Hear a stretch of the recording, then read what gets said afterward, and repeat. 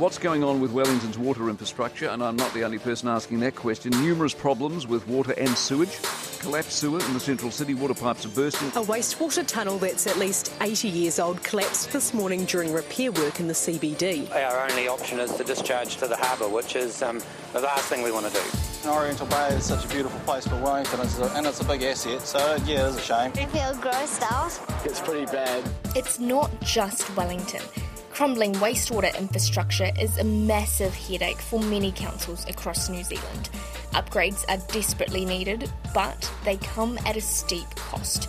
Reports show that the Manawatu and Wanganui region will have to pay up to $500 million. Auckland alone is spending $1.2 billion on just one pipe, the Central Interceptor. It's a big challenge in terms of affordability, particularly for our smaller councils. Who's going to pay, how we can deliver it. Cost has always been an issue, but the cost of doing nothing I think is far greater. And we've already seen what the cost of doing nothing looks like. In Wellington, sewage has already hit the harbour. Worse still, millions of dollars are going down the drain to truck out the waste while the pipes are being fixed. For the capital though, all of this is playing out with a pandemic, a lockdown and fighting councillors on Zoom meetings. Hold on, that's not correct. Sorry, I have a point of order. Yeah, that's I have worked with businesses, Diane. I have worked with them. Councillor Paul. Kia ora, I'm Jessie Chang, and today on The Detail, Wellington's wastewater nightmare and the embarrassing sideshow of a divided council. The one thing that I suppose took people by surprise or caught them off guard was our water issues, and really it shouldn't have come as a surprise to anybody because they've been so underinvested in for so long and they are ageing. That's Georgina Campbell, a reporter covering Wellington issues for the New Zealand Herald. She says it all blew up in December last year. This was when a tunnel collapsed underneath the streets in the CBD, sending thousands of litres of wastewater into the harbour. In January, just a few weeks later, we had 2 sludge pipes underneath Mount Albert, which failed. And that sparked this sort of infamous sludge trucking operation. It's a 24/7 operation. It costs $650,000 a week. Wow. And basically, it's a huge amount of money. It's millions of dollars. And this is also that the sludge doesn't end up in the Cook Strait. So the trucks are doing the work of the pipes effectively. And I think this particular failure of these sludge pipes remains the most relevant thing today because residents are dealing with the stench. It's so expensive. We've had to get experts in from Germany to oversee the work because it's so complicated. These experts had to secure a special exemption to actually enter the country. They self-isolated in Auckland for 2 weeks before driving down to Wellington to do this work. But it's interesting, I wrote a story about the cost of all of this, these massive projects going on, and at the moment it's about $25 million, and that number is expected to increase even more. So it's a lot of money dealing with these issues. So is there any timeline on when this can all get fixed?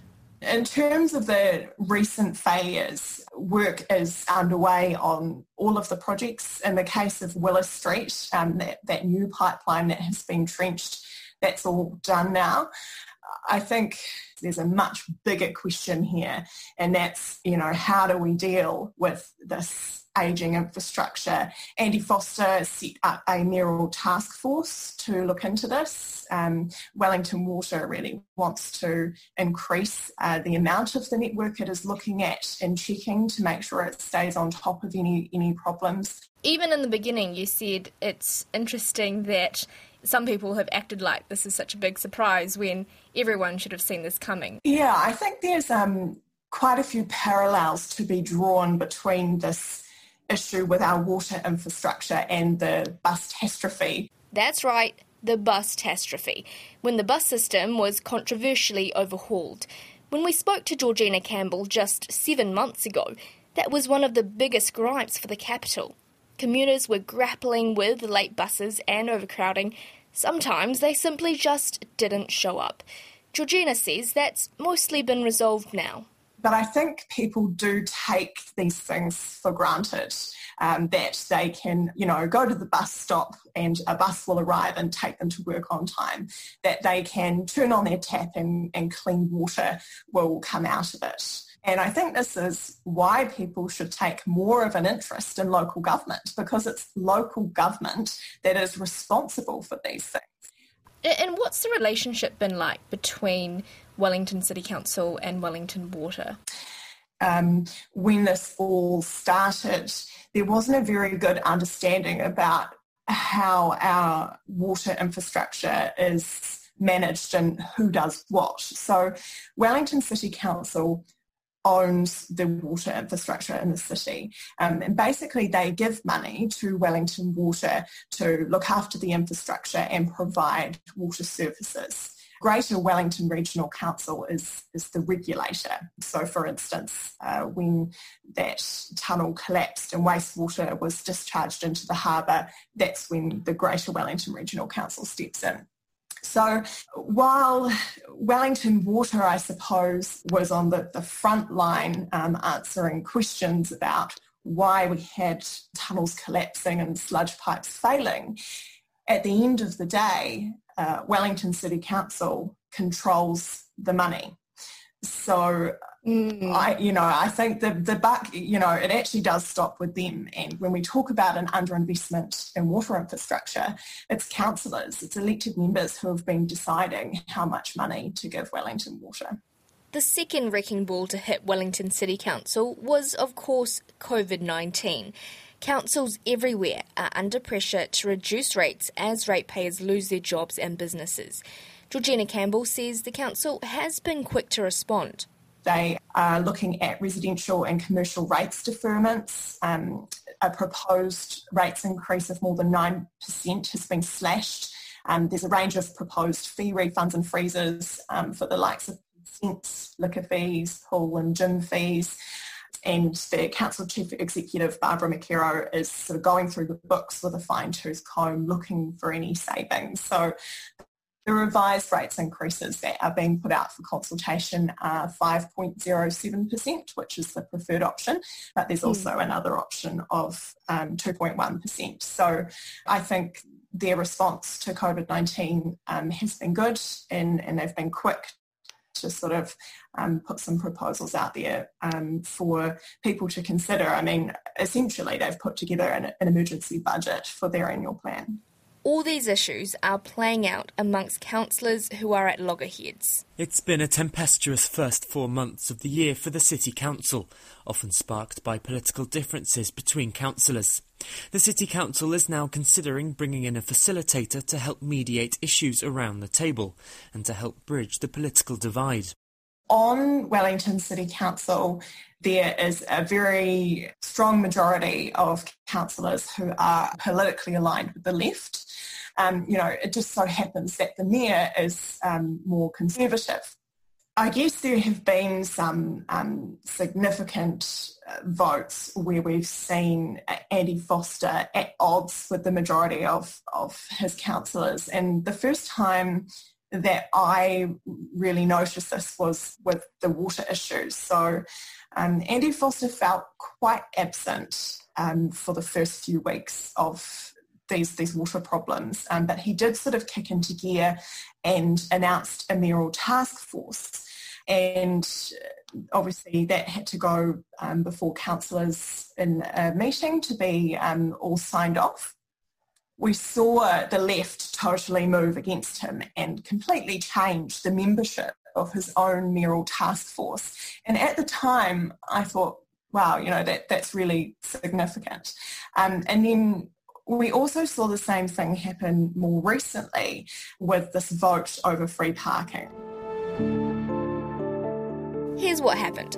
About 2 months ago, councillors decided to make parking free for Wellingtonians in the CBD because of COVID-19. But in April, on a Zoom council meeting, they publicly debated and voted on whether to go back to charging users for level 3. Many were in favour. They wanted to use the money from the car parks to put into a community grant. But Mayor Andy Foster was not on board. The whole idea of doing this was to try and encourage people to come into the city when there was very little to draw them in, or when businesses and when activity was really struggling. Now, clearly, when you're in a situation where we're at level 3, business will not be merely struggling. Most of it won't be happening at all, because most of it will not be allowed to happen. And that's why I think it's too early. In the end, the mayor was outvoted 10-5.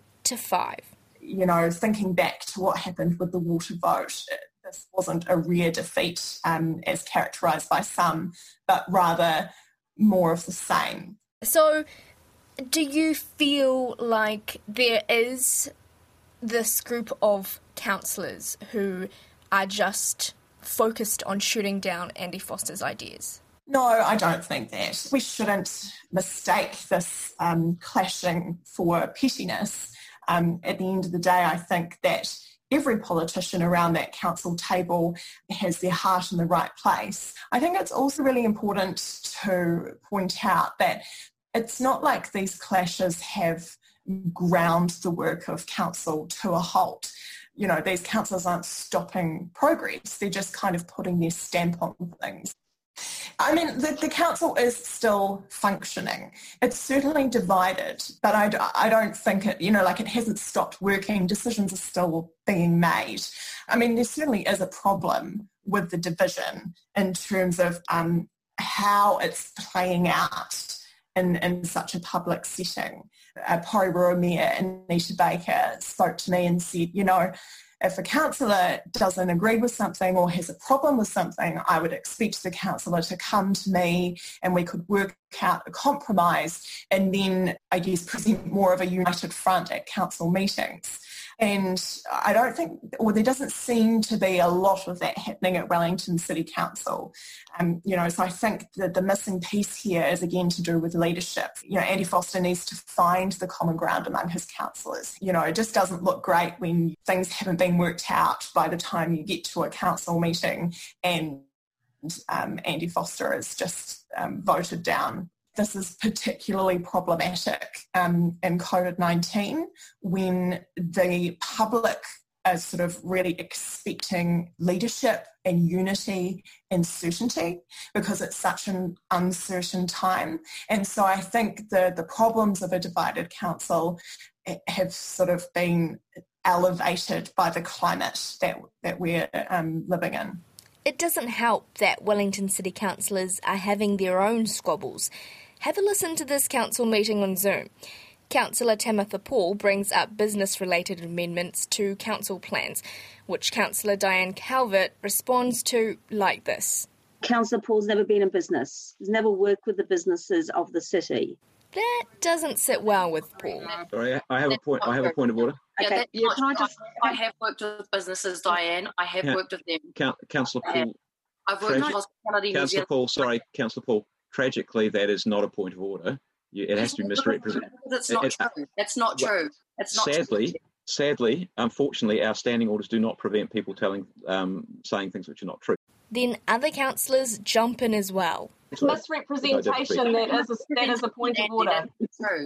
So misrepresentation, and I did check that today with officers, misrepresentation of something said in the meeting is a point of order. It's a misrepresentation of me, Andy. Yeah, I understand what you're saying. I sympathise with what you're saying, but that doesn't make it a point of order. You could say it's offensive if you wanted to. Can I do? And then I would have to rule. Can I do offensive, please, Mayor Foster? Because actually, I don't think it's helpful. That is a point of order. It is not helpful to be complaining. We're talking about other people's experience. We don't know actually what everyone has done. And thank you. I take the point of order. Councillor Calvert, if you can just would you like me to withdraw that comment? Would that make it a bit easier? Okay, let's withdraw the comment. Make it a bit more accurate, Diane. Right, sure. okay. Councillor Paul then goes on Facebook and complains about Councillor Calvert publicly bullying her, to which Calvert fires back with a formal complaint about the post. You've sort of got that as a sideshow playing out. I don't think the public particularly want to see that stuff going on when there's such big issues for the council to be grappling with. And of course, Andy Foster has called in a facilitator to sort of help him deal with this. So, Andy Foster certainly, I think, has signalled that there are, problems between the councillors that need to be ironed out. And then on top of all that, a mayor in the neighbouring town of Kapiti has publicly told off the council for fighting. Wellington City Council is the economic and cultural engine room for the region, so they just need to get their act together, put aside differences. Yeah, that was an interesting play from Mayor K. Gurunathan. And he got a front page out of that. But I can certainly understand for councils across the region, Wellington City is seen as, the hub, the big engine, and certainly from an outsider's perspective, those mayors and councillors seem to be feeling a little bit uneasy about these sideshows and squabbling and the commentary about the council division when, I think the region to navigate through COVID-19 really needs to work together. And if the big hub of that region are sort of fighting amongst themselves, it's not a good look. When we spoke to you last year, just after Andy Foster's election, you said that people had voted for, not necessarily for Andy Foster, but they voted for change because they wanted progress. Why did they want change, and do you think they've got it? Yeah, I think this is actually one of the problems that Andy Foster has, is that, in my opinion, he wasn't elected so much on his policies, but rather because he wasn't Justin Lester. Wellington has sort of had years of just progress being stalled, Although Let's Get Wellington Moving was announced in Justin Lester's term, I think that the general public was just still unsatisfied and said, no, we're going to try someone else.